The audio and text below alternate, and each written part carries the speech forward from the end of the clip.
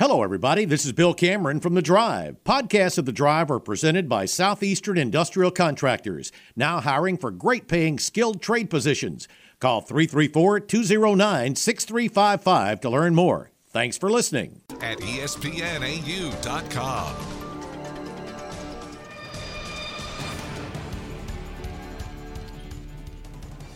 Hello and welcome in. It is there you go, Drew. Great job. It's the Tuesday edition of The Drive. Dan Peck in the studio.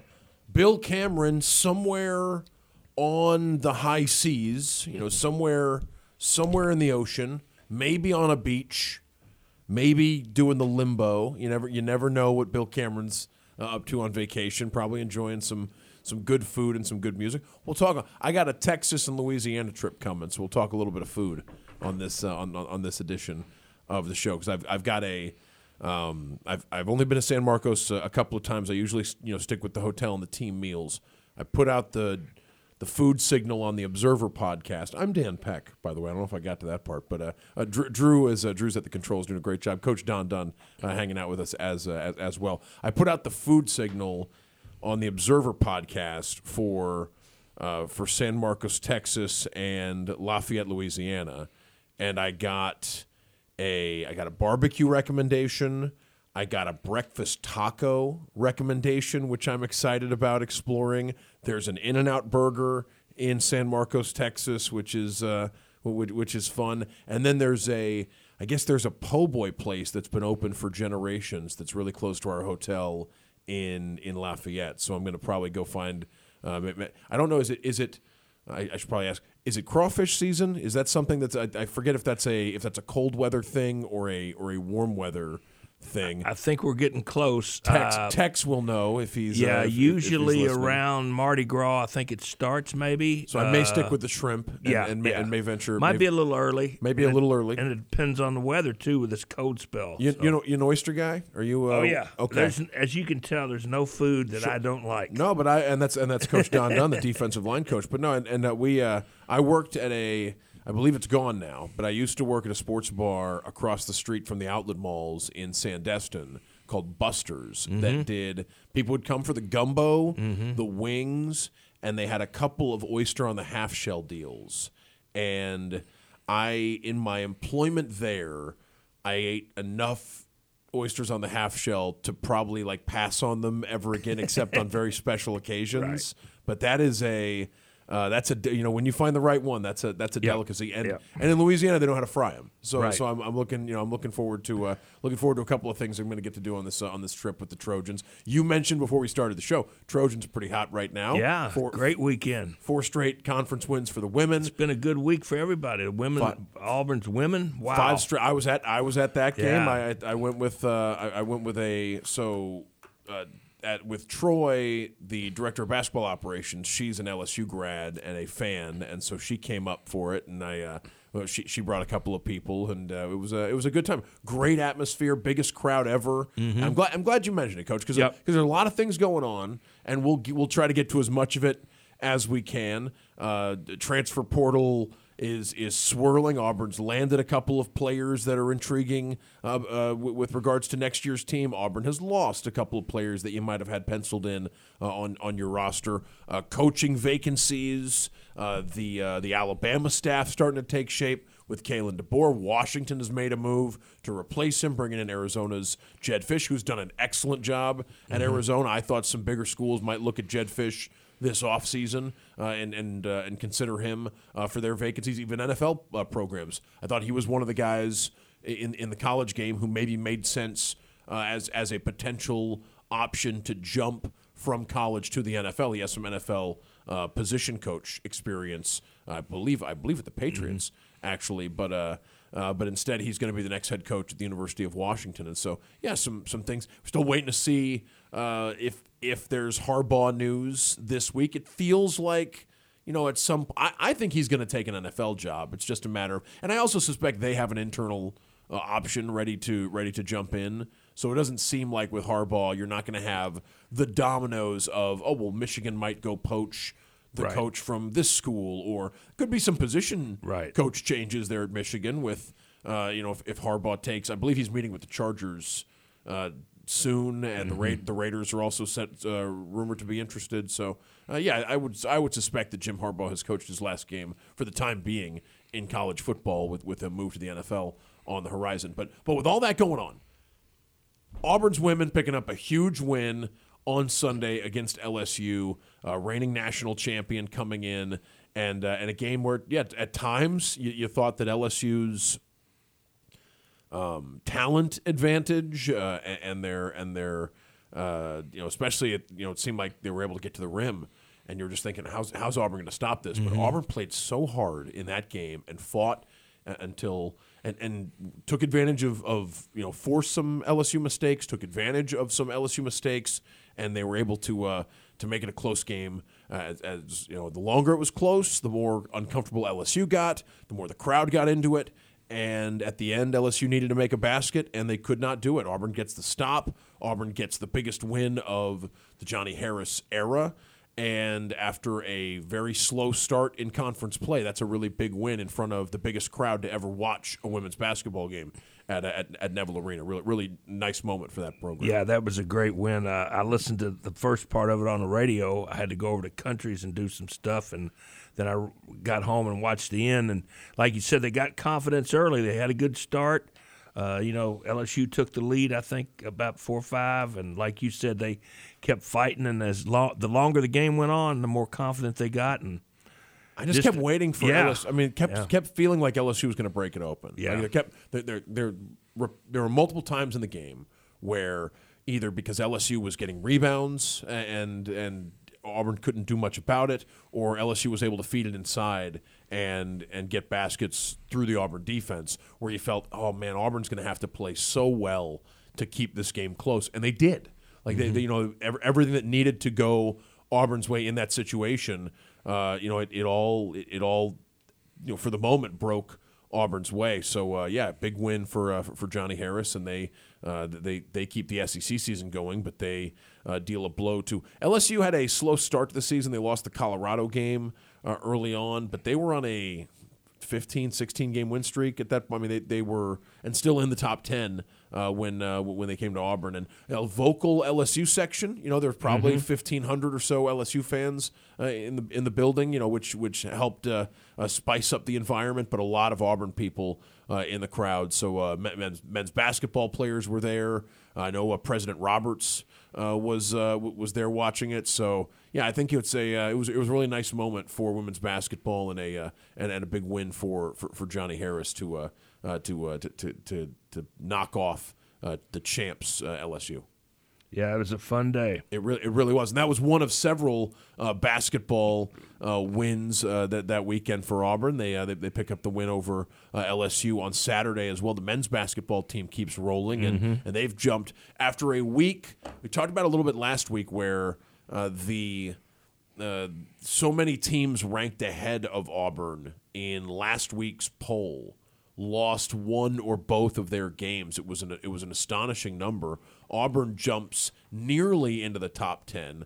I think there are quite a few voters who have Auburn in their top 10, and Auburn seems to be. I think, again, it doesn't matter. The polls are for entertainment purposes only, and they don't play a big role in where teams are seated in the tournament. Joe Lunardi has Auburn just outside the 2 line right now. I believe he's got them as the top 3 seed on the board. So Joe Lunardi thinks pretty highly of this team. I don't get why voters would put Kentucky over Auburn right now. That's my one gripe. Is that I think Kentucky is sort of coasting on the brand name Kentucky and the last 50 years of what they've done, because they've got a terrible home loss, a quad 3 loss. They've got a conference loss already. Auburn and Alabama are the only 2 teams this early in the season. The only 2 teams still undefeated in SEC play are Alabama and Auburn, and they'll square off before the end of the month. Right. But no, I think Auburn should be ranked. Again, you can the top 12 seem to be so close together right now that you can rank them in any order you really like, and there's probably you don't want to overreact to one loss, by anybody. There are people arguing that even though Purdue lost a game, they still maybe had the best resume of anyone overall. It's just a matter of how much do you ding a team when they just suffered the loss that brings them a little bit back to the pack. But I think that there's you could put them in virtually any order. I just think Auburn's got a stronger resume than Kentucky right now, and yet pretty much every voter has Kentucky ahead of Auburn in their polls. But no, I would have, especially with the way Auburn's been playing over the last month or so, the way they've started conference play. And while Bruce Pearl wasn't thrilled with the finish to the LSU game, when you build a 28-point lead over a team, you don't expect it to be a single-digit game ever again. But I really think that is it's a shame that I think that sort of overshadowed how well Auburn played to build the win. Like I've heard people really griping about how LSU was able to make the LSU game a close game on Saturday, and I get that, but Auburn played so well to build that 28-point lead, and it's a credit to Auburn they were able to do that, and it's a credit to LSU that they didn't roll over and raise the white flag in a game where they were down 28, because I'm sure there was they would have been very easy for them to just run out the clock on a game that felt out of hand. Instead, they played extremely well and hit a series of shots and went on a run that made it a lot more made it a lot closer than anybody rooting for Auburn thought it would be, and it got kind of uncomfortable there when it got down to single digits, because you thought, I don't know if Auburn in program history has lost a game where they were leading by 28. Like it's not most teams haven't. Like it's pretty rare in college. I've seen, I would say in doing Troy for 6 years, I've seen 2 games where a team was up more than 20 and lost that game to the other team, maybe 3. Like it's a short list in 6 seasons of that. Coach, I imagine you've been, what would come to mind as biggest comeback or collapse? Well, I do remember when Rick Pitino was coaching at Kentucky, LSU I think was up 33 at home, and Kentucky came back and won. How about this? In your career, yeah. Thinking about in you? What about? It's my own. Yeah. Wow. What come to mind as biggest comeback you were ever a part of? Biggest collapse you were ever a part of? And you can think about it for a little while. But yeah, I'll tell you one that wasn't too long ago when I was at Western Kentucky. We played in the first Bahamas Bowl. If you remember that, we were way up on Central Michigan. And we won, but they came all the way back and went for 2 on the last play of the game. Wow. I want to say it was probably 25 or 26 points. Would that have been McElwain? Would he have been on that, or was it maybe before? No, this was was he was before. There? Okay. This is like 2015, something like that. It was the first, quote, Bahamas Bowl game over there. We had a big lead, and luckily we won, but it was a total collapse by us. And this year's Western Kentucky Old Dominion Bowl game. Old Dominion was 28-0, if you remember, and Western Kentucky came back and won. But that would probably be the biggest one that I've been involved in with a lead like that. And I'll have to check the score on that Bahamas deal. But we were way up, and they came all the way back, and we knocked down a 2-point conversion to win. Leach was involved in a couple of games like that. Yeah. I think the bowl game that stood for a long time, the Texas Tech, it was Minnesota. There was a bowl game where he was down 37-3 or 34-3, something like that, and Texas Tech came back and won. And then, of course, Mississippi State just a year and a half ago at Jordan-Hare Stadium. Probably one of them. Yeah. I mean, for that's I would imagine on the list of the biggest home comebacks leads ever blown by an Auburn football team, to have a lead the size they had against Mississippi State early in that game, and then for the Bulldogs to come back also with Mike Leach. That's a style that lends itself to rallying too. Right. You can score. If things start to go south for the defense, running a well-run air raid system can have a lot of success For sure. Score a lot of points. And do it without taking time off the clock. That's the key. Run heavy situation. Now you can blow a lead doing that too. I think there was a Mike Leach game. I think there was a Mike Leach game at Washington State right? Where UCLA came back and it was like just an obscene. I mean, he'd been up. Maybe it was in the same ballpark of his team was in the 30s. UCLA was in the single digits, and Chip Kelly roars back and does that. But no, Auburn avoided getting on that list on Saturday because even though they were up 28 and LSU were able to fight back, they did not overtake Auburn or anything like that. The Auburn improves to 3-0 in conference play. They go to Vanderbilt. Actually, they're going right now. We can't talk to Andy Burcham, our usual guest on Tuesdays. We really appreciate the time Andy has given us, and he's going to try to join us again soon, I'm sure. But we can't talk to Andy because he is going to he's on the plane, I think, right now to Nashville. They're playing tomorrow night up at Memorial in Nashville against the Vanderbilt Commodores. Auburn would love to start 4-0. This team is playing really well and looking. You don't want to look ahead because Vanderbilt's a good team that can, especially at home, nearly knocked off Alabama. It's a team that can cause some trouble. But if Auburn gets past Vanderbilt, they're going to have a ranked Ole Miss team with former Auburn Tiger Alan Flanagan coming to Neville Arena this weekend. So a big week for Bruce Pearl and company after passing the early test of Arkansas, Texas A&M, and LSU, 3 games that folks had they had circled early as how was Auburn going to rise to the occasion. Well, Auburn's looked as good as anybody in the conference through 3 games, and they look to keep that going in Nashville. Yep, and that's an unusual gym. Have you ever been to Nashville? I have never been inside Memorial Coliseum. I have not, but it looks so crazy. I've heard it compared to playing basketball in a stadium, like in a football stadium or something that's been, because the sight lines are off. And the benches are at the end, correct? Under the baskets. Baseline. And I think if you go too far out of bounds, you're going to drop off like 3 feet or something. It's a raised floor. It's crazy. An elevated surface, which has to be, that's got to be a strange thing. And tough place to play. I know Bruce is, for the new players, because there are quite a few who have never been to Memorial Coliseum before in their basketball careers. He really tells them, like, this is a practice and a shoot-around you need to take seriously because it's your only chance to. Yeah, and it's very different. To try to shoot in an unusual gym. 334-321-1390 is the number to dial. That is how you get in touch with us on the Sky Bar.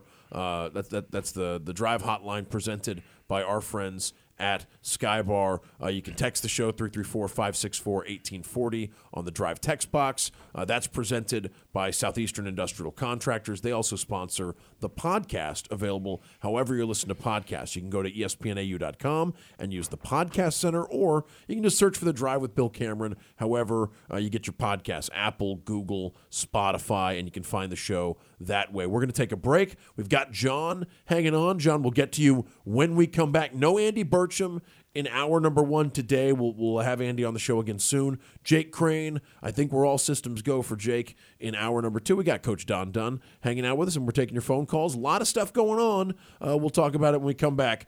Don't go anywhere. This is The Drive. Experience.com. To be a part of The Drive, call 334-321-1390. Toll free at 888-382-7502 or email The Drive at espnau.com.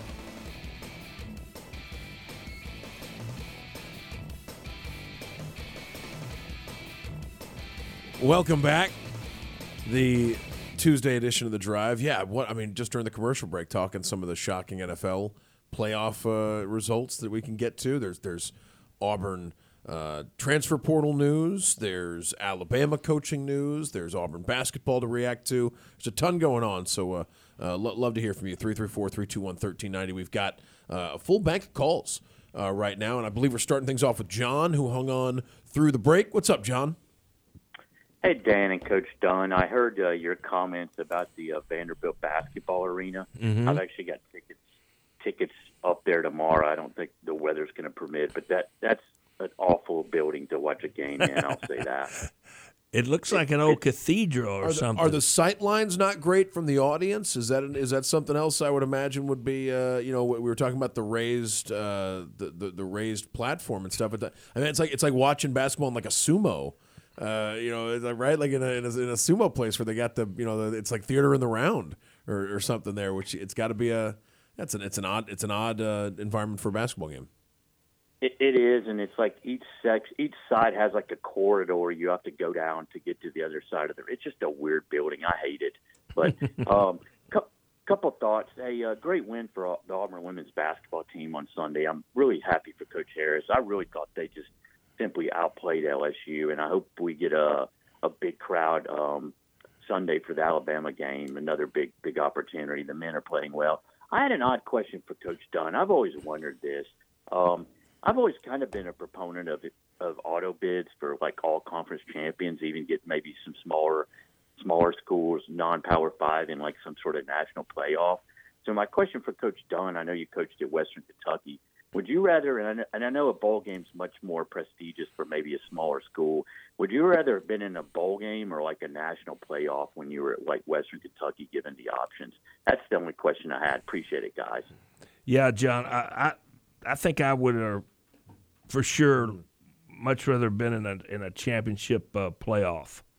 You know, the old days, Western did win a championship with Harbaugh's father we used to call it 1AA, and they still have the playoffs. And I would have much rather been in a playoff with a chance to win a national championship for sure. See, I'm a proponent, Coach. It's interesting it's a great question, and I think that the gulf between the best power conference programs and even the best group of 5 programs now is to a point where I would like to see an 8-team group of 5 playoff for a national championship, where I think you'd have as opposed to bowl games. Like if there were, and maybe you do a distinction between, okay, this is the power conference playoff with the top 8 selected by the committee, and then there's a group of 5. And if there's a group of 5 team that's good enough for the major, like if they're selected by the committee for the major conference playoff, that's fine. They can go to that one. But I would be all about a committee selecting the best 6 or 8 group of 5 programs and doing a couple of home games and a championship in Vegas, or something, and letting them play for. And I think it would give Sun Belt teams an actual national championship to aspire for in college football, which, like even a great Coastal team or a great Louisiana team, you like the thought of beating 3 power conference teams in 3 games, it feels a little far-fetched. Right. I agree. That sounds like a great idea. That would be very interesting. I think the kids would love it, the fans would love it, and I think the networks would like it. And the bowl games are right. I feel like the bowl games are going out right now. Like especially I don't see how all of them can survive when we grow the playoff too. Like I just feel like there's going to be even less demand for that as a right. That's a great idea. All parties. Great stuff, John. Good question. Let's do another one before we take our bottom of the hour break. Dan is on the line. What's up, Dan? Hey, good afternoon, guys. Coach Dunn, really enjoyed. You're a natural at this. We really enjoy your comments and your stories. You really add a lot to it. So thanks for coming on so often. I was looking at a stat online about the basketball team, the plus-minus differential while they're on the court. And there were a couple of things that really stood out to me. One was that Chad Baker-Mazara was on top. With the highest differential, and the top 5 were all KD and the Sunshine Band. They're all the second-team players. They actually had higher numbers than the starters, and I think that really just goes to show the depth on the team. The only bottom 2 were Leor and Chris Moore, and I think if those 2 could step their game up, they're probably the only 2 that. Been a little disappointed in this year. As far as the women, I think they. Well, just first on the point. Well, first on the point you just made about the men's team, I would say it's what a revelation Chad Baker-Mazara has been in the aftermath of Alan Flanagan leaving. Because imagine if you didn't land Baker-Mazara, this offseason. You might be playing. You might be playing the rotation of Chris Moore and Lior Berman for 40 minutes, which at the moment seems like it would be a tough proposition based on how they've struggled at least to start conference play. Although I think Chris Moore does provide things that maybe, not to be hokey and it's more than the box score, because in basketball they can tell a lot these days on the box score. But I do think Chris Moore is somebody who even when he's not necessarily producing offensively can help you. Having said that. No, I think that without Chad Baker-Mazar, I think that the 3 position right now would be a real struggle for Auburn, and he's been what a find out of junior college he's been for this coaching staff. Agree. And the women, I think Sunday's game could be a turning point for them because, I think they have to learn how to win. I watched the Tennessee game and watched them get out to a lead, and Tennessee made a run, and you could see their confidence was kind of shaken. They missed some shots. And then Sunday, we saw LSU make a run, and the women, they started missing some shots, and I thought, here we go again. But something happened. They dug in there at the end, and that one play at the end where she just ripped the ball out of Angel Reese's hands, that was just that was a highlight. I really enjoyed it. And timely baskets down the stretch for an Auburn offense that didn't have an easy go of it overall. And Honesty is I think she's co-player of the week, or maybe she won it outright. I should know that before I congratulate her. But honestly, Scott Grayson recognized by the conference for the game she played as well. All right. Yeah, thanks, fellas. Yeah, great stuff, Dan. Don't be a stranger. Enjoyed the call. 334-321-1390, the number to dial. Who else is on the line? Terry. All right, Terry, we're going to get to you before we take the break. We're running a little bit behind, but Terry's been on the line, and he's a good sport. What's up, Terry? Just a quick question. Did Caleb Downs make a decision today, Alabama cornerback? Let me check on that. I have not seen I have not seen any While you're doing that, I want to ask Coach Dunn a question, please. Okay. Is it fair to compare basketball in Kentucky to football in Alabama? Yeah, probably so. Not so much the last couple of years, but probably so. But for a long time, they were the marquee programs. Right. The SEC is caught up with Kentucky. There's so many great coaches now in this conference, great players, great exposure. I think you can thank Kentucky for making them maybe go out and get these good coaches and players. But I would say that was a fair statement. Maybe not so much in the last 5 years, but before that, yes, Terry, for sure. Well, if Calipari keeps losing games like he lost the other day, they're going to wear 2 or 3 pairs of pants every game to keep the burn from going through. Yeah, it was a tough loss for them, overtime. But, hey, it's a long season, so yeah, but you're right. There's a lot of pressure on him, I would think. That's a team that's going to get better over the course of conference play, though. I just think when you bring in 4 freshmen and you play them that much, by the end of the season they're not going to be freshmen anymore, and they are going to be lottery picks. And a team like that, like if Kentucky will either, if they keep playing, they'll be a 3 or a 4 seed that will be, no one will want them in their region in the NCAA tournament. If they slip, I mean, the thought of Kentucky as a 10 or an 11 seed bubble team, they'll have so much more talent than your average team with that kind of ranking in the NCAA tournament. Like I think that Kentucky team is this year's version of it could be an extremely dangerous team in a couple of weeks when we get closer to the NCAA tournament, if they can hold everything together. Now, a bunch of losses, first-year guys thinking about the NBA.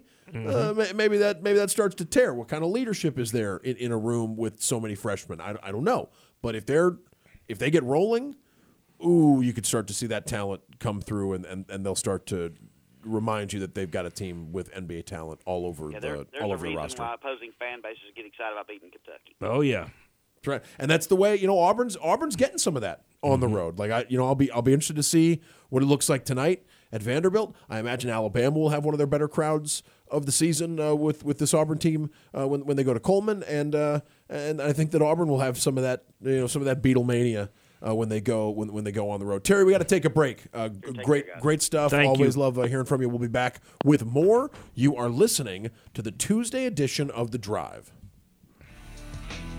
7 and online at ESPNAU.com. To be a part of The Drive, call 334-321-1390. Toll free at 888-382-7502 or email The Drive at ESPNAU.com. Welcome back. The Tuesday edition of The Drive. Dan Peck in the studio. Coach Dunn, longtime Auburn defensive line coach, hanging out with us. Drew at the controls. Love to hear from you. Talk a little men's basketball in that segment. We can pivot to football. There's some big names from the Auburn football team that have made portal decisions in the last couple of hours. That there's news of, I believe, Robbie Ashford to South Carolina is being reported. The Auburn backup quarterback this year started for much of the 2022 season. He is taking his talents to South Carolina with 2 more seasons as a quarterback. Donovan Kaufman and Cam Riley reportedly in the transfer portal. I think they would both be graduate transfers, so the portal window timelines don't necessarily apply to them, but they could be looking elsewhere for where they're going to spend their college football, where they're going to spend the rest of their college football careers. And then there were 2 pickups. There was the offensive tackle from Mississippi State, which was I think towards the end of the show on Friday. We talked about that one a little bit, and then Auburn also picking up a safety from Texas in the transfer portal, and these are 2 guys who have played a lot of college football. Let's talk offensive line for a little bit. I believe it's let me see if I can pull up the details on the Auburn offensive lineman from Mississippi State who's coming to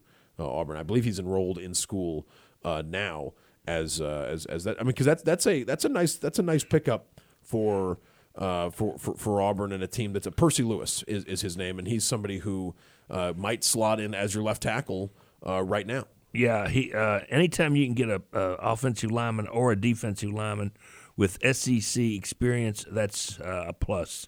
And I think from what I understand, like you said, they'll move him to tackle, or he is a tackle, and they'll be able to move another young man inside to guard, which will really help shore up the offensive line. So he was a highly regarded junior college right offensive tackle and jumped to Mississippi State, started the second half of this season for Mississippi State. I believe he started the Auburn game at left tackle for the Bulldogs and was I'm not qualified to tell you exactly how well specific offensive linemen played. Right. The PFF people say that he graded very well in pass protection. And with Auburn losing Gunnar Britton, he's out of eligibility. The Western Kentucky transfer who played this past season, most of it at right tackle for Auburn. Sounds like you could see Xavier Too-Tall Miller move over to right tackle. You could see Percy Lewis come in and play left tackle. And Dylan Wade, who is sticking around and playing one more year of college football, he played a lot of the season at left tackle. He could be ready to play tackle if something happens, but I think the plan might be for him to play guard this season. And a guy who was good enough to start this past season at tackle all year long, sliding inside to guard, generally speaking, you love when someone who is good enough to be to say nothing, I know it takes a different set of skills to play guard, but when someone has the ability to play tackle, when they move into guard, sometimes that's an easy transition for the player to make, and sometimes they thrive as a converted tackle moving inside to guard. Right. It's a lot easier to play inside.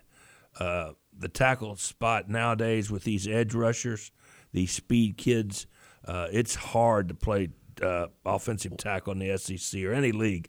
But, yeah, it should be an easy transition to move him from tackle to guard. What are the biggest adjustments you make as someone who started – if you played a lot at tackle and now you got 1 year left in college football, you're going to play that most likely at guard.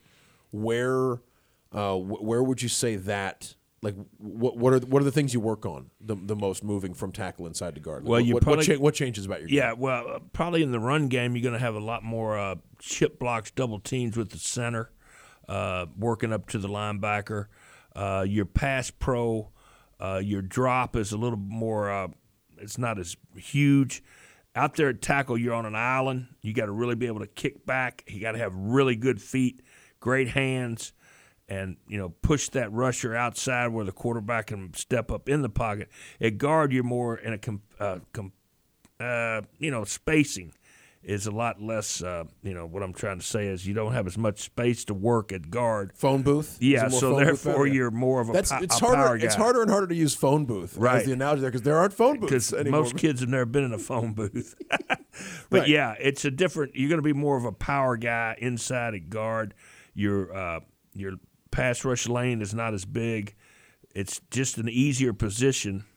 It's a little more physical position inside at guard than it is at tackle.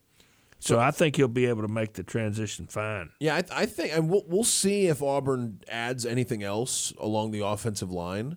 But especially considering the state of the position when Hugh Freeze took the job and the work he had to do to bring in some guys who were in the portal looking for new homes on the offensive line. I think if you told me, Auburn's going to go and portal's open and some of these guys are graduate transfers, so this could change between now and the start of spring practice. Mm-hmm. But if you said the Mississippi State transfer Percy Lewis and Dylan Wade, or that's your left tackle, your left guard. Connor Lew looks like your center after playing a lot as a true freshman this past year. Thinking Jeremiah Wright and Tutal could be your right guard and your right tackle.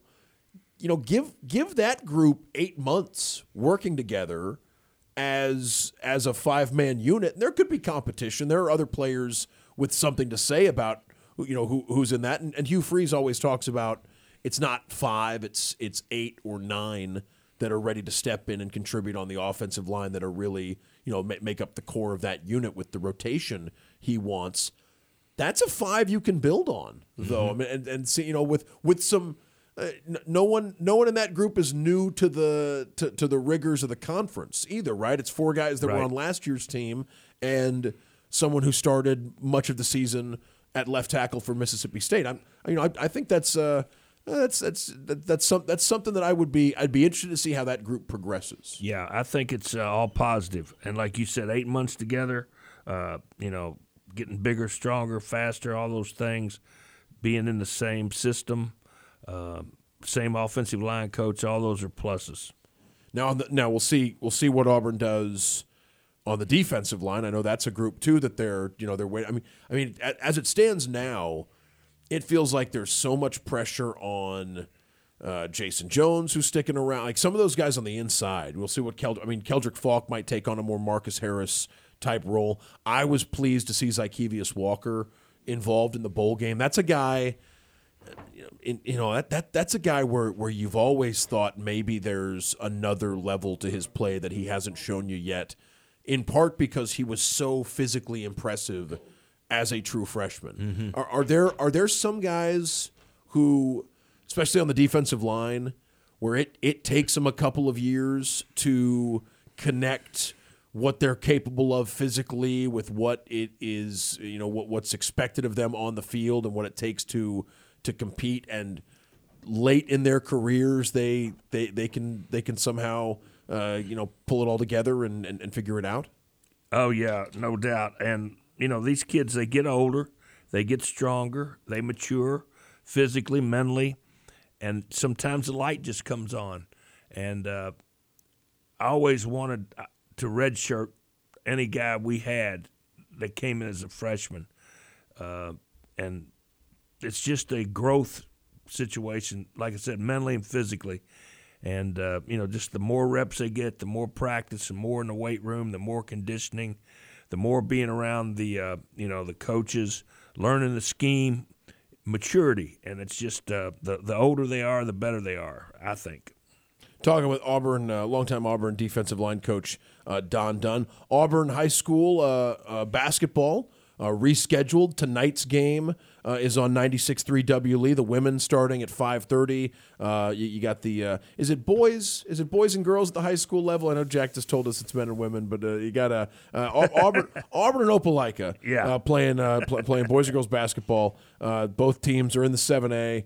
You got the girls at 5:30, boys at 7. 96.3 W Lee is how you can check that one out. I believe that game, those games are going to be on Friday, but the weather caused them to be rescheduled. That's tonight. You can check those. You can check that one out on 96.3 W Lee. Jack is listening and does a great job. I believe we'll have some Jack here in the studio. This week, I think he's going to be filling in one of the days here on the drive. He does a great job with the basketball. Looking forward to that. I'm going to be in Texas and Louisiana, assuming I can fly out tomorrow morning. It's going to be a cold one. Looking like it's just cold. And my airline sources tell me just cold isn't a big deal. Ice and snow make things more challenging, but just cold weather alone is something that airplanes and airports are equipped, even in the southeast, are equipped to handle. So I'm hoping that's the case, because we're trying to fly Montgomery to Atlanta to Austin tomorrow as a pretty big group, and when you're flying as a group, it's tough. one thing goes wrong, and right. Trying to get those 20 people. I'm the one always saying, let's just rent some vans. Yeah. Let's just rent some vans and get on the road. Let's do it. It's not going to work. We're going to take a break. Yellowhammer, hang on. We'll come back up to wrap up hour number 1. It's been fun so far on the Tuesday edition of The Drive. It's time to stop dealing with unreliable. Toll free at 888-382-7502 or email The Drive at espnau.com.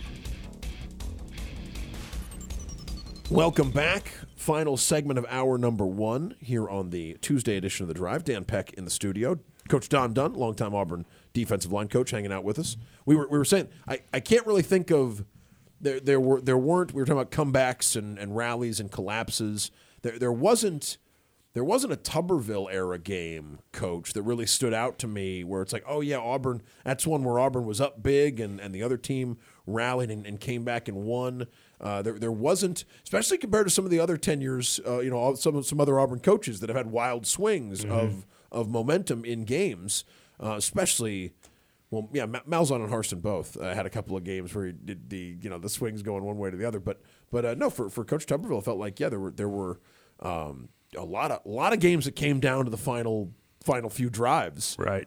But no, that was we had to go sort of off the beaten path to find rallies and comebacks and stuff like that. But all right, well, let's get. Is Yellowhammer still hanging on? Let's get to Yellowhammer, who's been hanging on the Drive hotline presented by Skybar. What's up, Yellowhammer?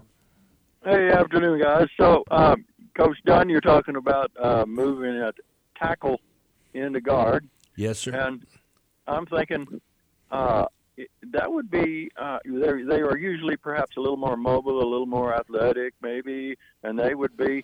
That'd give your offense the ability to pull, to cross block, downfield blocking. How about 4 tackles on the line of scrimmage? Yeah, you're right, Yellowhammer. He should be able to get out there on the pull, on the counters, on the tray plays and the tosses and things like that. That's a good point. Yeah, the toss sweep. I wish we'd try a little more of that. I still think that's one of the best plays in football, the old Green Bay sweep where you pull the guard tackle, get the fullback out in front. I think sometimes we try to outsmart ourselves in college football and trying to do too many cute things, and when it's still blocking and tackling and being physical at the line of scrimmage. Some of that toss getting and we appreciate the phone call, Yellowhammer, good stuff. Some of that is a victim of the shotgun becoming as popular as it is, right? Because I remember, I mean, that speaking of that 08 season, and among the things that went wrong, trying to marry the toss outside run game to an all shotgun offense. Remember how odd those, the pitch. The shotgun pitches. It was almost straight lateral. And again, the defense seemed to be. Yeah. And if you're not careful, it's a fumble. Now there are offenses that have made that made that work. Right. I think that marrying the run threat of the quarterback in. Right. And then they went to the pistol where they put the guy behind the shotgun quarterback. So. Crazy. Great stuff, Yellowhammer. Appreciate it. We'll talk with Jake Crain in hour number 2. Call him up at the bottom of the hour. In the meantime, 334-321-1390. We had SEC basketball going on right now. At the half, Tennessee and Florida in Knoxville, and that game was moved up because of weather. We'll be back. Hour number 2 coming up of The Drive. Uncle T-Bone here. Do you wake up in the mornings wishing your body felt like it did 20 years ago? As the new year arrives, how about a new you with the help of Game Day Men's Health in Auburn? Whether Alabama, this is The Drive. The Drive with Bill Cameron and Dan Peck on ESPN 106.7 and online at ESPNAU.com. To be a part of The Drive, call 334-321-1390. Toll free at 888-382-7502 or email The Drive at ESPNAU.com. Welcome back. Hour number 2 of the Tuesday edition of The Drive. I'm Dan Peck. Bill Cameron is in the tropics. He'll be back next week. I don't know exactly. We think Bill's back Monday of next week. Is that our understanding? I don't want to make any promises here.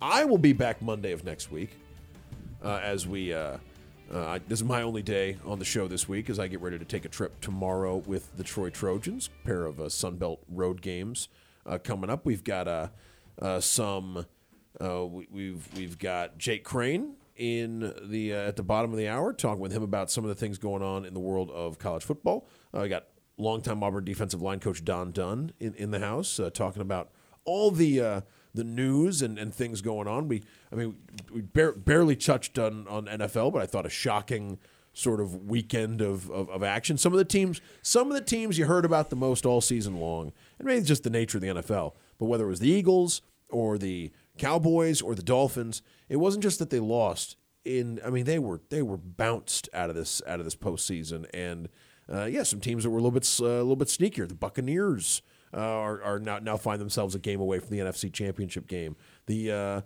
Houston Texans could be could be there if they find a way. The Green Bay Packers weren't anybody's idea of a genuine Super Bowl contender for much of the year. So yeah, it's and I think we could have two this weekend. We could have 2 really excellent days of NFL playoff action. Traditionally, this is some of the best. The weekend before your playoff was a division series weekend. Your conference semifinal weekend in the NFL. When you get down to 8 in the NFL, that's usually the best weekend in the NFL season, because you get 4 super high, and usually these are pretty good teams this deep in, and they're playing for so much. So yeah, I'm looking forward to looking forward to seeing how things shake out there in the NFL. Coach, we're saying some shocking outcomes this weekend with some of the teams that got bounced. Yeah, I was really surprised with some of the scores and how bad they played, and the margin of the victories for these teams. But I'm excited for the Lions. It's been 26 years or something crazy since they won a playoff game. I really like that coach. I think he's a hard-nosed old offensive line guy. And, this time of year is fun. To be honest, I very seldom watch a whole game during the fall. I never could when I was coaching, but I've watched a little bit more on Sunday evenings maybe. But, this is a fun time. I like the Saturday games. I like the bad weather. I like the ice, the snow, the wind, the rain. I think it's tough. It's tough to pay attention on NFL Sunday. I know people love the red zone, and that's something you can do when you got the time. But I think unless you have a team that you're super passionate about, that's a tougher proposition. You're right. The Sunday and Monday games, lend themselves to the more casual viewer or someone looking for a wrap up, and then the playoffs are just consistently fun. And Chiefs Bills is going to be enormous this weekend with the stakes for a game like that. So really looking forward to this action. And we got Auburn stuff to talk about as well. Let's get to the phones. Kareem is hanging on. What's up, Kareem? Hello, Dan. Hello, Coach Dunn. Nice to meet you, Coach Dunn. Thank you. You too. Yes, sir. I have two questions, and if you allow me the time, and then I'll hang up for the response. My first question is when Coach Freeze initially had his opening presser, he spoke about a offensive coordinator that had contacted him that he was very intrigued about hiring and getting on his staff. Could you tell me whether or not was that Coach Montgomery or was that someone else? So I'm sorry, just for clarification. So at the introductory, I think because I remember Hugh Freeze, and I don't have the quotes right in front of me. I remember him talking about coaches who had reached out to him about being excited. Maybe was this in reference to a specific question about who was going to be his offensive coordinator? He said he had someone in mind he was really excited about. Because I don't remember the answer that you're speaking of from Coach Freeze. Yes, that's what I was mentioning. Yeah, I think it was Montgomery because I think they had a past. So I don't remember that either in the press conference, but I'm sure that's who he had in mind. I was kind of expecting, just thinking about, at the time when Hugh Freeze was hired, I was expecting a staff full of guys who had worked with Hugh Freeze before, either at Liberty or at Ole Miss. Sort of, and a combination of that and maybe people who were holdovers from the Harsin staff, guys with Auburn ties. I was a little bit surprised to see him go with. And granted, Montgomery had been a head coach rather than an offensive coordinator for the past few seasons at Tulsa. But I was surprised to see him go with someone who had sort of a trademark offense that was different than a lot of what Hugh Freeze's trademarks had been in the past.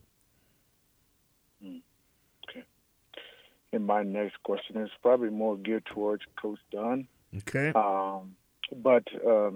So in the bowl game, you saw the offense never did kind of move forward. But when Hank Brown came in, you saw something different. Coach, could you speak to, what was the difference between Hank Brown and Peyton Thorne?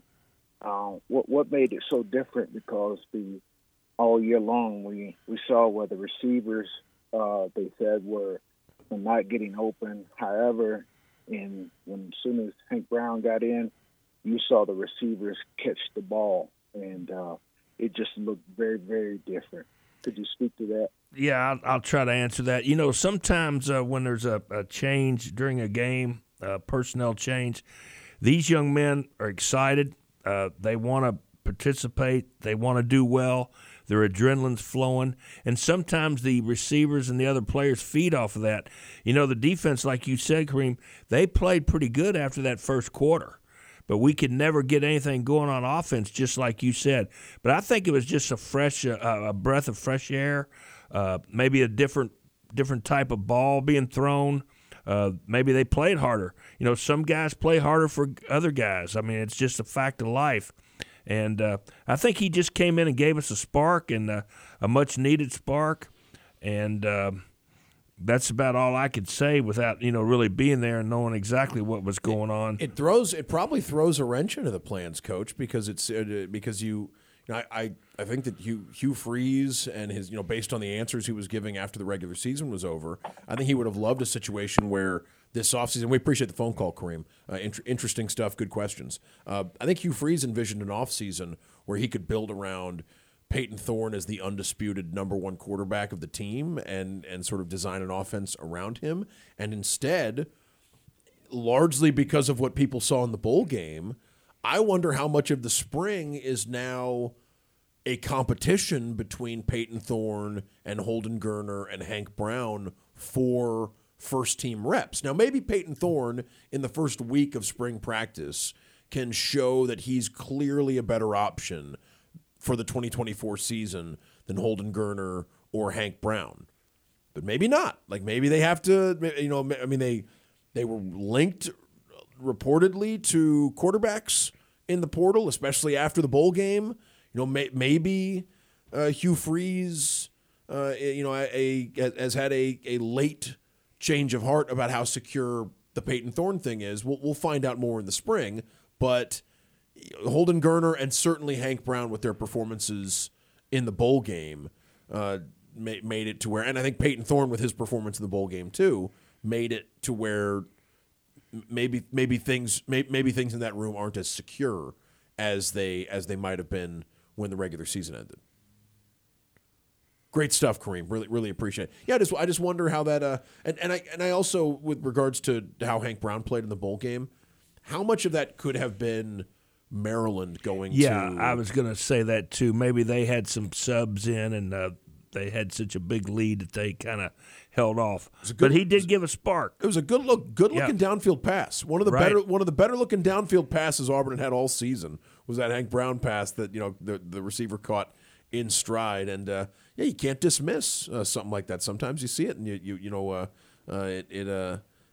might get that's one of the things in the bowl game is you take a look at a young guy who hadn't played much, and maybe he makes an argument for a little bit more playing time next season. 334-321-1390, the number to dial. I don't think we've had coaching news since because we talked about Zach and Carnell on Friday's show. Mm-hmm, right. There are there's talk of where Auburn might be going with the replacements for them. I know Derek Nix's name had been linked, longtime Ole Miss offensive position coach, running backs and receivers coach, guy who worked for Hugh Freeze. I know Lane Kiffin on social media was having some fun with the rumors that Nix was imminently joining Auburn staff. There's also talk that Lane Kiffin's brother Chris could be joining the staff. Now he's with the Texans, I believe, right now. So if you're hiring Chris Kiffin, you're gonna have to wait until they're eliminated from the playoffs, which could be this weekend against the Ravens. Or maybe not. Maybe not. And how fun would that be to see a rookie quarterback, pushing this one as far as C.J. Stroud has already pushed the Houston Texans season? But it sounds like the finalists are those two, but you could see other you could see other names certainly work their way in. But the late nothing breaking on the Auburn. Coaching staff, but it still sounds like maybe that's I don't know how long you want to go with that with those kind of vacancies, Coach. Like it seems like it's still I don't know. You would like to have everybody in place as soon as possible, but sometimes, like you said, there's other reasons that we're not able to get somebody right now. It could be a pro deal. Could be, some negotiations going on, some bidding wars. You know how that goes. What with coordinators? What are their sort of offs? Like what's a January, February like for a coordinator? Well, what you're going to do now, or as soon as recruiting's over, you're going to come back in. You're going to probably watch all of your cut-ups from the season. The GAs, the student coaches, the analysts, they'll have everything broken down by run, pass, first down, second down, short yardage, goal line, long yardage, short yardage, situations. And then if you're a new coordinator, you're going to input your stuff. I'm sure Coach Freeze will have a big input in that. I would think that they would want to keep the terminology as much the same as possible, which is always a plus. It's tough when you have a new coordinator every year, every other year. You're changing everything. So I would imagine they'll come in and they'll input their stuff, and it's going to be Coach Freeze's stuff. So I'm sure he'll have a lot of say in that. But I would think Kent Austin would probably be pretty involved in this as well, the analyst. Exactly. And what you'll do, the offense will meet and the defense will meet. They'll input, they'll insert. They'll develop their playbook, their terminology, and you can meet with your players now, which is something we couldn't do a lot of. So you'll have time to insert and install, which is important. And that's and that's another reason why being enrolled in the spring Yes, so important. Is so huge. If you're going to be, I mean, it's not just being able to go through spring practice. It's being able to meet weekly with these coaches and get feedback on everything and watch film with them. I mean, I guess, and I know the bowl game sort of burst some of the, it stunted some of the momentum people had about a big Peyton Thorne second year. But a lot of what Hugh Freeze said in that press conference is still true. A guy like Peyton Thorne did not have the luxury of going through spring practice with Auburn or going through those spring meetings with Auburn, and had to do a lot of catch up in the summer in order to be ready for the competition in the fall. Another full season working with his new receivers and working with it's got to be so hard for a quarterback who shows up in May to be ready to go in August. You know, and we've seen a couple quarterbacks attempt it. That's got to be so difficult, Coach. Yes, no doubt. It's very tough because there are time limits. Even though you can meet, you can have your throwing sessions, your 7-on-7s. With the kids are on their own. You can give them a script, but it's completely different.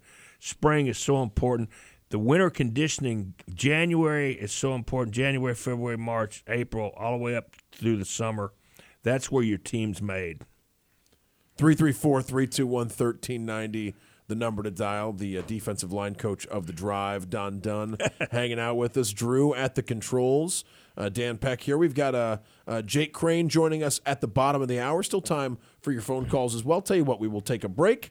We'll be back with more. You are listening to the Tuesday edition of The Drive. Uncle T-Bone here. Do you wake up in the mornings wishing your body... Live at ESPNAU.com. To be a part of The Drive, call 334-321-1390. Toll free at 888-382-7502 or email The Drive at ESPNAU.com. Welcome back. Hour number 2 of the Tuesday edition of The Drive. Dan Peck in the studio. Drew at the controls. Hope everybody's staying warm, by the way. It is a cold next couple of days here in Auburn. I will be out traveling, not avoiding the cold. I think it's still going to be pretty chilly out in Texas, and I've actually got some weather updates on my trip here. It will be expected temperatures. We actually have a high in the 60s Thursday in Texas. So, I will be surviving it, but Wednesday, I believe the low is 16 when we get into San Marcos. So it will be a chilly next couple of days across the Southeast. Be aware. Bring the pets in. Yes. Bring in the furry ones, guys, and keep them warm and be alert. Plants too. Right, yes. We got to watch out. I know some folks are serious about their plants, and plants and pets. Plants, pets, and pipes. Right, are things you got to worry about in cold weather. So stay warm these next couple. That goes for you too, Coach. I know you got some outside work to do. Yeah, I'll be in countries tonight, and might have to wear my long pants. Might have to wear the long pants. Might have to stay a little closer to the smoker than we usually do to keep that thing. I hope they got it roaring when I get in there tonight. Yeah, tonight's gonna be the night you're gonna want to be. You might jump in that thing. It gets cold enough. Take a minute or two in there. That's right. That's going to be it's going to be cold tonight. So be alert for that. Auburn basketball tomorrow night. Is it an 8:00 tip? Yeah, late tip in Nashville as Auburn takes on Vanderbilt, looking to start conference play 4-0. Auburn and Alabama, the last two undefeated teams in league play in the SEC. As Tennessee, by the way, up 20 now, or up nearly 20 on Florida, with 15 minutes to go in that game. We were talking that game, I believe, was moved up out of weather concerns in the Knoxville area. I guess if they'd played it later, I guess the issue would have been Florida getting out, right? Like that would have been probably. Like they want Florida to be able to leave before things get too hairy. But that is I don't know how much SEC ball is there. Tonight in the I think there's 4 games. I want to say it was 3 or 4 games scheduled. So we will have your SEC games tonight. Missouri is in Tuscaloosa against an Alabama team. I'm a little surprised Alabama's not in the top 25 at this point. I know they're 11-5. That's 5 losses a lot for a team trying to get in there. But Alabama's got some good wins, and I think Joe Lunardi said Bama is just outside his top 16 right now, and if they were to win at home against Missouri, he would probably have them as at least one of the 4 seeds in his most recent tournament projection. They would join Tennessee, Kentucky, and Auburn in the top 16 in Joe Lunardi's NCAA tournament projection. So I would have Bama in the top 25 at this point. I think they're one of the 25 best teams in college basketball. They're a 14.5-point favorite at home tonight against Missouri. Georgia and South Carolina in Columbia. South Carolina. South Carolina's 15-2 with a win tonight against Georgia. And then Texas A&M and Arkansas, a couple of teams that have stumbled. They had stumbled early in conference play. A&M able to pick up the win over Kentucky this weekend, and now they're in Fayetteville. A&M a slight favorite over an Arkansas team that would be they would be 0-4 in SEC play if they lose tonight. I don't think anybody thought Arkansas would start league play 0-4. Arkansas 0-4, all 3 or 0-3 in league play, all 3 losses by at least 10 points. They got beat by 22 by the Florida Gators in Gainesville on Saturday. So a stunning start to league play for Eric Musselman and the Razorbacks, and they'll try to turn it around tonight. But they've got to do it at home against a Texas A&M team that's full of confidence after beating Kentucky this weekend. 334-321-1390 is the number to dial. If you want to jump in, we're going to talk with Jake Crain from Crain Company in the next segment. That number, by the way, 334-321-1390, is the Drive Hotline presented by Skybar. You can text the show, 334-564-1840. That's the Drive text box presented by Southeastern Industrial Contractors. They also sponsor the podcast available however you listen to podcasts. Go to your favorite podcasting platform and search for The Drive, or go to espnau.com and use the podcast center. Rest of the week, we could have some more Dunn. Coach could pop in. We got I believe Jacob tomorrow and Jack on Thursday. Speaking of Jack, the women's I got the girls basketball game on W. Lee getting started in just a couple of minutes. Auburn and Opelika tonight. Girls basketball and boys basketball. Jack's going to be doing those games on 96.3 W. Lee. Big games in 7A high school basketball tonight on 96.3 W. Lee. And tomorrow night's game, Auburn and Vanderbilt, you can catch that one on Wings 94.3, your home for Auburn men's basketball this season. First year that we've got Auburn men's basketball on Wings. Really thrilled about that. So you're not going to want to miss Auburn and Vanderbilt tomorrow night live from Nashville. I would imagine that there's going to be a pretty significant Auburn contingent in Nashville. I mean, the Vanderbilt football game had a loud pro Auburn section. Of course, the bowl game. This is another trip to Nashville. People like to go to Nashville. Hopefully, the weather, cooperates with us. But we'll have a good crowd. And I'm not sure how many of them are travelers. Right. I feel like you might have. You Alumni, might have. Yeah. I mean, you have thousands upon thousands of Auburn fans or Auburn alumni in the Nashville greater area. And I think a lot of them will find their way to Memorial Coliseum tomorrow to check out. And it's an easy drive from like North Alabama, Huntsville. Easy drive from Birmingham. Decatur. If you live in Birmingham, it's probably easier to go to, especially when you factor in ticket price. It's probably easier to go to Nashville tomorrow night to watch Auburn basketball than it is to come to Neville Arena. Probably get a better ticket on any night. Yes. I mean, and that's probably true of road games in general. Cause football too. Yeah, but especially some of these places in the league where maybe there's not a sellout crowd with Auburn coming to town.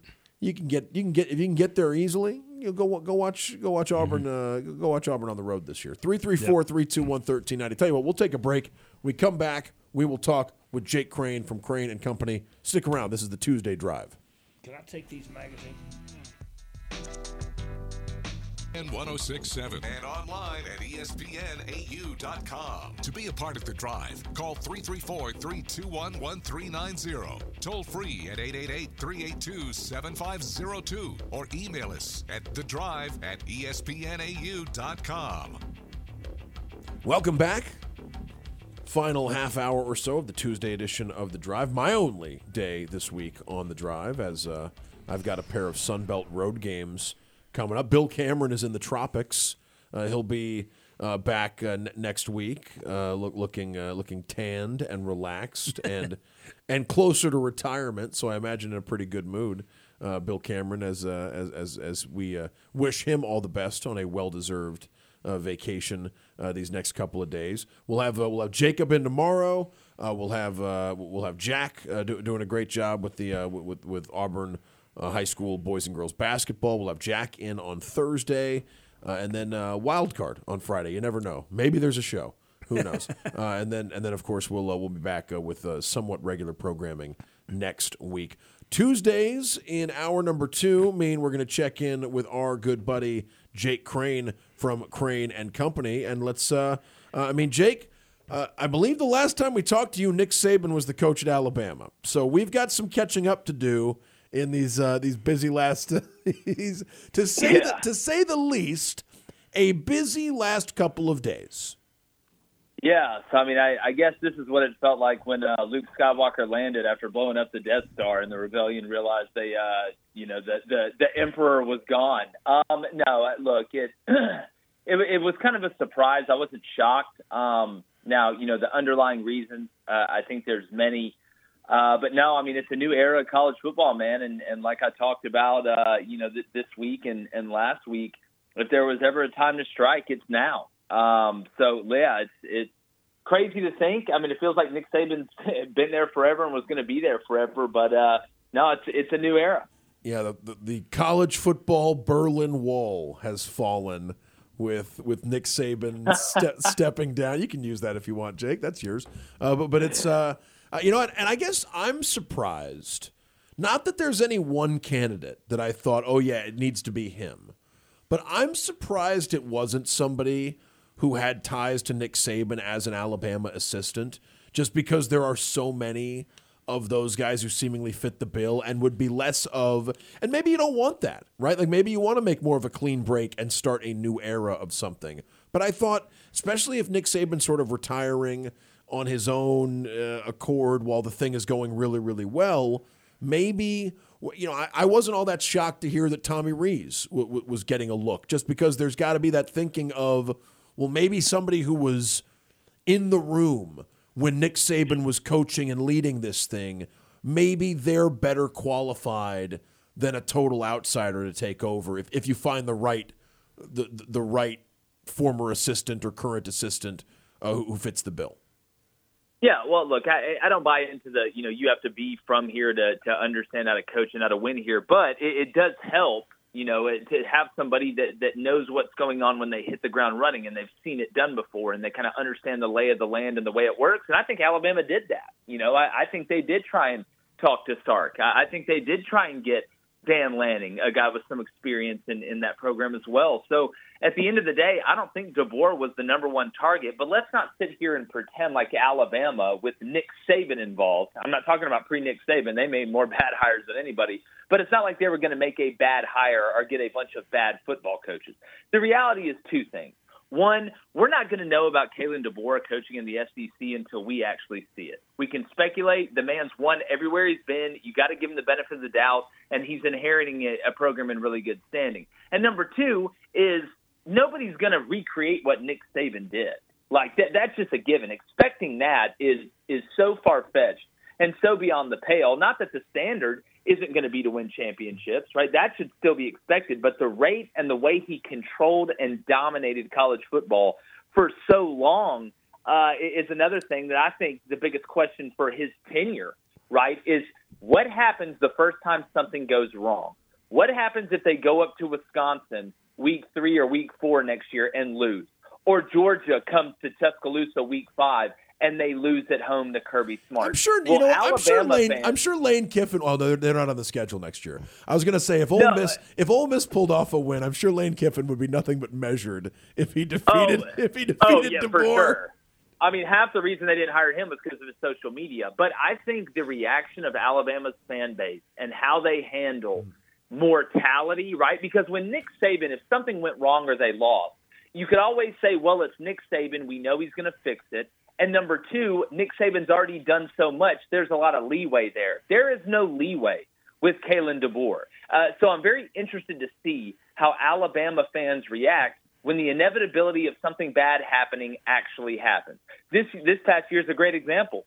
Look at Alabama at the beginning of the year. I mean, heck, they went down to South Florida and beat them with a lacrosse player at quarterback, and a lot of people had already given up on Alabama. What if it goes bad early next year? Will Bama fans have the patience, which I don't think many SEC fan bases do, to wait it out and give them a chance? What was your initial reaction to hearing that Kalen DeBoer had emerged as the guy for in the Alabama search? You know, you'd mentioned, there were some other maybe names that had more prominent ties to the region or to the university, like Lanning and Sark. But you know, what is it about Kalen DeBoer, you think, that sold that sold Alabama on him as the answer to the vacancy? Well, look, I mean, all he knows is success. I mean, he's been able to win at different places. He's been able to win big games. They're very, very organized as a program. You look at his decision-making as a coach, I thought he's a guy that's very rational, but he's not afraid to be aggressive, but then, also doesn't overdo it. It's kind of like Vince Vaughn says, it's dangerous, but also safe. And then I think it's kind of the way he handles himself. He's not an over-disciplinarian, but he runs a very tight ship. My first reaction when I heard it was, who's he going to hire? Because that's going to dictate how you do. Right? It's all about who you can put around you. It's not just about the head coach. So I was wondering if Ryan Grubb was going to be named the new Washington coach. He wasn't, even though he wanted it. So he's going to Alabama with him as the offensive coordinator, a guy that's been with him since he's at Sioux Falls and NAIA. And then defensively, how much of that staff are you going to be able to keep? Because nowadays in college football, you have to re-recruit your own team. You look at Hugh Freeze keeping Cadillac Williams and some of those other guys to kind of hold over the team a little bit and help smooth out that transition. So I know they lost T-Rob. That was a big hit with him going to Georgia. They've had some guys leave, but my first reaction was, who's he going to hire? Because that's going to dictate how much success he has. It's just amazing how things can, how one win or two wins can have such an outsized impact on stuff like this. Because I mean, at the end of the regular season, we didn't know if Alabama was going to be looking for a coach anytime soon with Nick Saban there. But I can't help but wonder, like, if Oregon wins the Pac-12 championship game, is Kalen DeBoer the new head coach at Alabama? Like, how much of this is based on what he was able to do against Oregon in that Pac-12 game, against Sark in that college football semifinal? And it's, I mean, these, again, there's it's not as though he's only coached 2 games in his college football career. He's done a lot of other things too. But those are, now that we know he's Alabama's coach, those seem like huge wins in tilting the scale and padding his resume for the job. Well, yeah, without a doubt. I mean, if you're going to get hired to be the head coach at Alabama, you better not only be able to play in big games, you better win them, and you better win them consistently. I mean, it's shown his ability, and you go back over his career, pretty much every time he's been presented with a big game, I know they did lose the national championship game, but he's won most of them, So I think that's big into the calculus of bringing in a guy to follow the GOAT. That's one of the biggest boxes you can check. Not only do you make big games, not only do you show up in big games, but you find a way to win big games. Now, we'll see if he can do it in the SEC, because, again, there's the common misconception out there. This is what I tell everybody, and like Sark knows this being at Texas. This is something that he understands after being in the league. The trick about having success in the SEC is not the one-off win. It's not the, man, if we can just beat Alabama, or, man, if we can just beat Georgia, or if we can just beat LSU. It's outside of Vanderbilt right now, and who knows. There is not a day off, whether you're at home or on the road. You are playing against rosters that have NFL players, right, littered all over them, especially now with the transfer portal, every single week. Going to Mississippi State is not easy, hostile environment. Going anywhere, going to South Carolina, hostile environment. Going to Missouri, look at what they're doing right now. There is not a week off. So it's the overall grind of the week in and week out trying to maintain success when you're getting everybody's best shot at a place like Alabama. That's the toughest part, and that's the one that's hardest to survive. And you won't know, and we won't know until we see it. And what will be new to Kalen DeBoer, at least as a D1 coach? I know he had some of this with the success he had at the NAIA level, but Jake, I was at the Auburn-LSU women's basketball game on Sunday when the reigning national champs were there, and Auburn, I mean, it felt like the conference title was on the line in emotion and in atmosphere. And that's Kalen DeBoer is going to face that every time he goes on the road as the head coach at Alabama, right? It's the game of the year for whoever they're visiting in conference play on the road. And I'm not sure at Fresno or at Washington he ever experienced that kind of pressure, let alone what you feel at home. You know, the way things get queasy, you know, if it's a close game in the third quarter or the fourth quarter in Tuscaloosa. But every time he takes this team on the road next year, it's going to be, I mean, it's going to be the game of the year in whatever stadium he's playing. And that's going to be something I think kind of new to him as a college football coach based on what I know of him. Yeah, look, you're not sneaking up on anybody at Bama. Like, and the hardest part is not just that you get everybody's best shot week in and week out. It's that your fan base expects perfection. It's the Soviet Union. If it's not perfect, it either doesn't exist or it has to change immediately without anybody knowing about it. So it's the double whammy, and that's what he's walking into. But, you know, that's what you want, right, as a head coach, not to follow the GOAT. You don't want that, but I don't care how tough or how bad you think you are. Those are tough shoes to fill. But you want to be at a place where you're the big dog. You know, so while it is tough, it is good to be king. And there's a lot of advantages to having that Alabama A right now, especially when you walk into a high school or something like that. So, yeah, you know, it depends on how you look at it. I'm sure he's going to take it in stride, but you can feel real small real quick in this league at a place like Alabama if you're not doing what you're supposed to do the way they think you should do it. Talking with Jake Crain from Crain and Company on the Tuesday edition of The Drive. Let's pivot to Auburn a little bit, Jake, and we'll stick with football before we'll wrap things up talking a little SEC basketball. But Auburn, some big changes in the last couple of days. Zach Etheridge and Cadillac Williams both out, and we know that Charles Kelly is now officially in as co-defensive coordinator, which is an interesting position, when you don't have the other co-defensive coordinator seemingly around. But yeah, we know some of the new additions to Coach Freeze's staff. We're also waiting to see where they go with some of the other ones. Yeah, and best of luck to Cadillac and Zach. I mean, what those guys have done for Auburn is immeasurable. But sometimes you got to shake it up, man, and sometimes it's good to move things. And I think with Hugh Freeze taking over the play calling and maybe surrounding himself with some guys that he feels like puts Auburn maybe in a better position going forward with this roster now that there's been this amount of turnover. Look, I mean, at the end of the day, you got to ride or die by yourself. I mean, it's you got to be able to lay your head on the pillow at night knowing, look, we did it my way. If it's not going to work, it's not going to work with me going down swinging. Not me wondering what if or if I could have done this or I should have done this.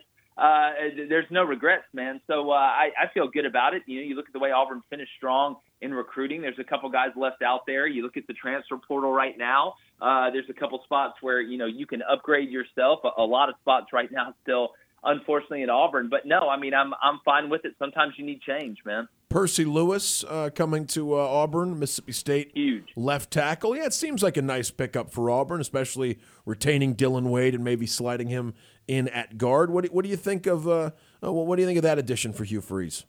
Well, look, anytime you can get good experience up front with a guy that knows what to expect, it helps out everything, right? I mean, the game's not going to be too fast. He understands the grind of the SEC, like I mentioned earlier, what it takes to get yourself ready to play and what you're going to go up against. It was a big addition. Look, you want to bridge the gap between Bama and Georgia, you do it up front, right? You do it up front, and then, at some point, the quarterback situation, I don't know. I still don't feel great about it, but I hope I'm wrong. But adding guys up front, that sure helps. And let's take a look at the SEC basketball standings. Mm-hmm. Auburn and Alabama, your only undefeated teams in league play. That showdown looms large as those two teams will square off before the month of January is over. But Auburn 3-0. They've had big leads in all three of these games, and they've passed every test so far in conference play, Jake. Yeah, look, I don't know about you guys out there, but I've watched Auburn basketball even when we weren't very good. And even when we've been good, it always felt like offensively we would get stuck a lot, or we'd just be kind of goofy with the ball outside of the elite teams we have. Last year it felt like Wendell would just go down and shoot it. We wouldn't really run a ton of offense. It feels like this team is running the smoothest offense from a set standpoint, from knowing who they are while still playing in transition. They're not only taking care of the ball, but they're turning other teams over. And defensively, Auburn is as good as it gets out there, in my opinion. You got 2 5s that can run. You've got a mismatch with the 4. You're playing 11 guys, and they understand how to play with each other. And I think not having a superstar it almost helps, as crazy as that sounds. Right? Like, remember the Jared Harper, Bryce Brown team? There was a bunch of just unbelievably talented guys, but there wasn't that mega elite superstar. And they were able to make that run. This team, they play together, and that translates, right? I've seen them win high-scoring games. I've seen them win rock fights. And when it comes down to it, the ability to win in multiple ways is what wins in March and what's able to not only let you survive but thrive. And I just feel like this team is playing clean. They're motivated. They know who they are. And the scoring is up in the SEC right now. It's as high as it's ever been. And this Auburn team, I think, is, not to jinx them, they're complete. They're a complete team. Jake, Auburn and Vanderbilt tonight. Ole Miss on the schedule, I think, for Saturday. You feel like what anything you're concerned about with Auburn going to Vanderbilt tomorrow night? Anything you're nervous about the way playing there? Yeah, it's the gym. Like, it's something I just don't like. Just get out of there. I don't care if you win by half a point. Just get out of there. I know Vanderbilt, they've been struggling this year, but it's basketball. Let's get it to the bigs. Let's out-rebound them. Just get in and get out, and then we get Ole Miss at home. Flanagan's on his way back, and a win against Ole Miss this year actually means something. So I'm excited to see that one. Ezra Manjon, too, for people who haven't watched a lot of Vanderbilt basketball this year. I mean, there's Tyron Lawrence, who was a top scorer in the league last year, was a target for Auburn in the portal, decided to go back to Vanderbilt. I kind of thought that the whole thing was an NIL play from he wanted to stay at Vanderbilt and just get the best offer possible. But Ezra Manjon he's the mid-major guard. Who I think he played at UC Davis. I know he's from California. Second year at Vanderbilt, he's had a very good start to conference play. Like they've got a couple pieces on the perimeter that can really play well. I just don't know if they have it inside to hang with Broom and Williams and Dylan Cardwell, who's playing really well too. Hang with those guys for 40 minutes, Jake. Man, Dylan Cardwell, he's finally made the jump a lot of people were waiting on him to make. Look, it's basketball. Anybody can get hot. Vanderbilt's got some talented players, but you brought it up. The big guys, that's the question. That's where Auburn has the advantage. It's like having a bigger offensive line than the other team and just being able to run the ball and kind of, not the margin for error is a little bit wider. So I think you'll see Auburn work it down low. I wouldn't be surprised if Janai had a big day. But at the end of the day, you got to play the way you've been playing. Right, and you don't need to go change and try and force something. You need to go play the way you've been playing, and you win with defense. What wins on the road, defense does. Auburn is going up against a Vanderbilt team that's not super efficient offensively. Yeah, they got the Frenchman. He's a problem. But outside of that, if they do what they're supposed to do, they should be fine. Jake, let people know how they can find the great work you do. Oh, man, I appreciate it. Yeah, look, if you listen to your sports shows, it's Crain and Company on Apple Podcasts and Spotify, CRAIN. And Company. You can find us on YouTube as well. We go live each weekday morning, 6:30 a.m. to 8 a.m. Central, and we take live calls and have a live chat. So, come hang out. Unfortunately for Vanderbilt, Jake, their big post player has been at Texas for the last couple of years, Dylan DeSue. He was a force inside with him and Pippen. They were there together a couple years ago at Vanderbilt, but Pippen's moved on, and DeSue is now one of the starters at Texas. You remember like I do. I remember Auburn going to Memorial Gym and not being able to ever win. I remember seeing Kevin Stallings. It was like every sitcom they had ever. Kevin Stallings, never again. You remember Cornette? Cornette murdered us, dude. Oh, my God. That dude just murdered us every time we played up there. I'm so glad he's gone. But, look, go handle business. Keep playing the way you're playing. and keep winning. All right, we got to take a break, Jake. Great stuff, as always. Jake Crain from Crain & Company. We will wrap things up. When we return, you are listening to the Tuesday edition of The Drive.